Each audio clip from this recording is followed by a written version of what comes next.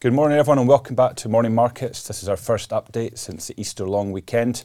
Today we're going to be covering US jobs growth and what it means for markets.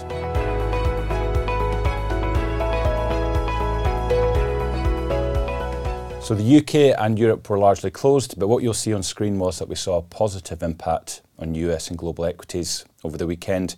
We also saw a rise in bond yields, that is, that bond prices fell, reacting to the non-farm payrolls print for the month of March, which came out on Friday. Now, there was little surprise in the data, which is encouraging. The headline print was 236,000 jobs created in the US economy for March. However, there were other numbers published along with that, which show that the US economy continues to slow back to something more normal. So, for instance, the wages data continues to cool, and wages in the US are now growing at around about 4.2%. Now, that's very much in line with a long-term inflation target of around about 2%. But more importantly, the data is continuing to trend down and slow. And that's largely because there are more people now in the US of working age who are looking to enter the jobs market. And that's cooling the pressures on wages and also on the demand for labour. So you'll recall that over the previous 6 months, we've spoken to you largely about how employers were unable to match skills to workers.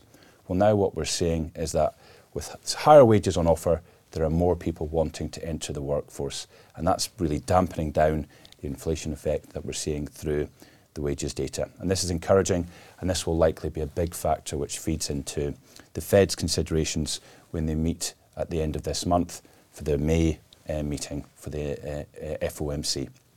The markets have reacted quickly to the strong jobs data.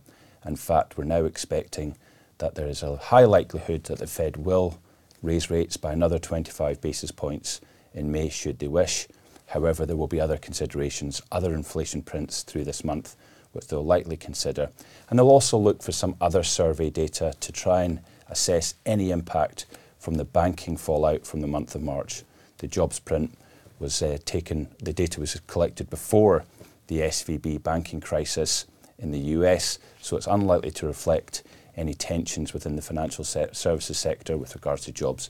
So we'll have to wait for over the next couple of months to see if there's any further weakness in jobs, particularly in the banking sector, for it to come through.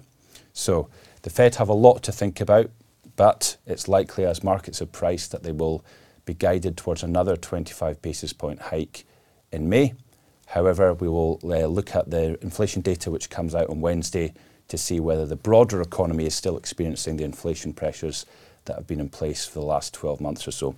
But please do join us tomorrow where we'll update you on events in the UK in particular. Thank you.